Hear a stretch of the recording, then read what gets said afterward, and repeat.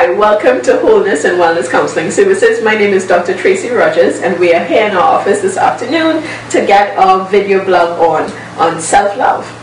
You don't have to feel like a wasted space. You're original, cannot be replaced. Getting your self-love on. So we have in the office today JL, who is a counseling psychologist. We have Kishan, who is a clinical psychologist. And we have Gayatri, who's a psychotherapist.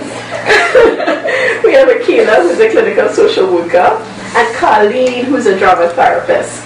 So we are in a room, we're a room of helping professionals. So we're just going to have a conversation about self-love. What kind of motivated it for you? What motivated it for me? It is a struggle that a lot of people have. And sometimes no matter what you do, you still find yourself laboring, trying to develop true love for yourself. And I feel like we need to reshape the conversation about self-love. And I think we need to recognize the power of having loving individuals around you to help you to develop your capacity for self-love. So as I was saying in the blog, sometimes we tell people, love yourself, you need to love yourself. But people often have no reference for that.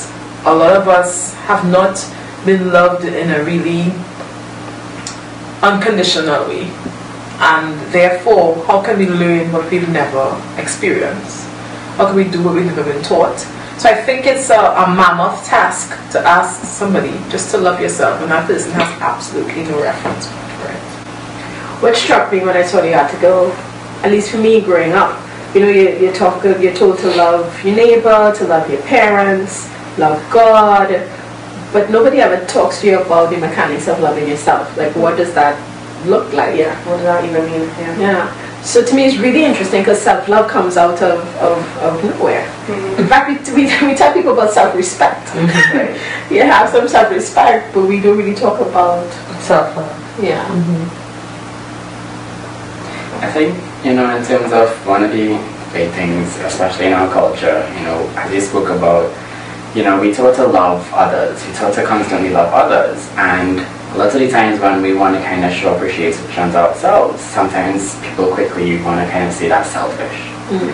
And so, probably from an early age, it's kind of like, well, if I do anything for myself, it means that I'm selfish. But does it mean that I'm selfish, or does it mean that I appreciate myself? Yeah. So there's a shame around even showing love for yourself. But I feel like it goes back to what you were saying, that we don't even know what self-love looks like. So self-indulgence is usually misconstrued. And I feel like that is a problem. There should never be any kind of judgment for someone who is tired and needs to rest. And I see that in the workplace. Mm-hmm. We go to an employer, I was stuck in traffic, I need a minute. No, we have to do let's go one. So there's no kind of compassion. And I think you could talk about a lot about the compassion when it comes with self-love. And so when we experience that, we do not know then how to take time for ourselves. So no one is going to show me that kind of respect or love. So I can't, I shouldn't, I ought not. There's no place for it. And that's a problem. I think you see it a lot with parents, yes, as well, especially with mothers. They're like, well, I can't take care of myself, I can't do this now because I have to focus on my children or focus in the house. And your children grow up, they get older, they leave, and the parents retire, they don't know what to do with themselves. And it's strange for them to spend money on themselves or to do something nice for themselves because they're so not accustomed. So you're in your 60s and you don't really know what it means to take care of you. And I think that's amazing because for how many years, like the majority of your life, you've just not been focusing on you in any way whatsoever. And when you do it, there's shame around it. Well, what, you have children to mind, you have this to do. And I mean, I look at sometimes my mother to buy one piece of clothing for herself at the end of the month. It takes a lot from her. So the other day she came and she said, I did something today. And I thought, she did something. And then she came and she said, I bought this for myself. And there was such a sense of pride from her doing it. So I think we really do need to encourage and educate people that there is a difference between self-love and self-indulgence and the importance of it.